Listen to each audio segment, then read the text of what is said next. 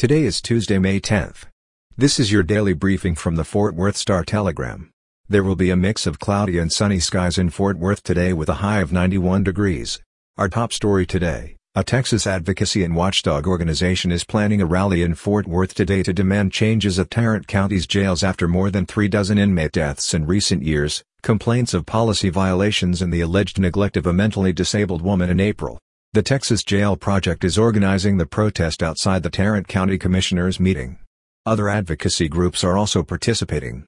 The Star-Telegram reported in late April that 38-year-old Kelly Maston, who has nearly daily seizures and the mentality of a 6-year-old, was covered in large bruises and in a coma after spending 10 days in the jail. Her grandmother had called 911 when Maston bit her during a seizure. The family said they thought Fort Worth police officers would take Maston to the hospital, not the jail. Maston requires daily medication. Quote, "What happened to Kelly is not an isolated incident," said Krish Gundu, the executive director of Texas Jail Project. The Tarrant County Sheriff's Office said it was investigating what happened when Maston was incarcerated. It has not found any evidence of something criminal occurring. The Texas Jail Project says it is demanding an independent audit of Tarrant County jail policies and procedures, as well as resignations of Sheriff Bill Wayborn, jail medical staff, and staff at MHMR, which provides mental health support. The group also says crisis workers, not law enforcement, should respond to calls when someone is suffering from a mental health crisis. It also wants changes to inmate screening, and for people with mental illness and disabilities to be diverted to other facilities instead of being held in jail. In crime news, 3 teenagers were hospitalized after a shooting at an Arlington apartment complex on Saturday, and police were continuing to investigate on Monday. At about 10 p.m., Arlington police officers responded to a shooting call in the parking lot of an apartment complex in the 2300 block of Silverbrook Lane. At the scene, officers found 3 teens, an 18-year-old male, a juvenile male and a juvenile female, with gunshot wounds, a police spokesman said. All 3 victims were transported to local hospitals and are expected to survive.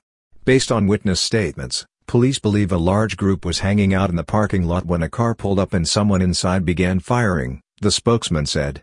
The suspects then fled from the scene in the vehicle. Police do not believe it was a random incident. No arrests had been as of yesterday afternoon.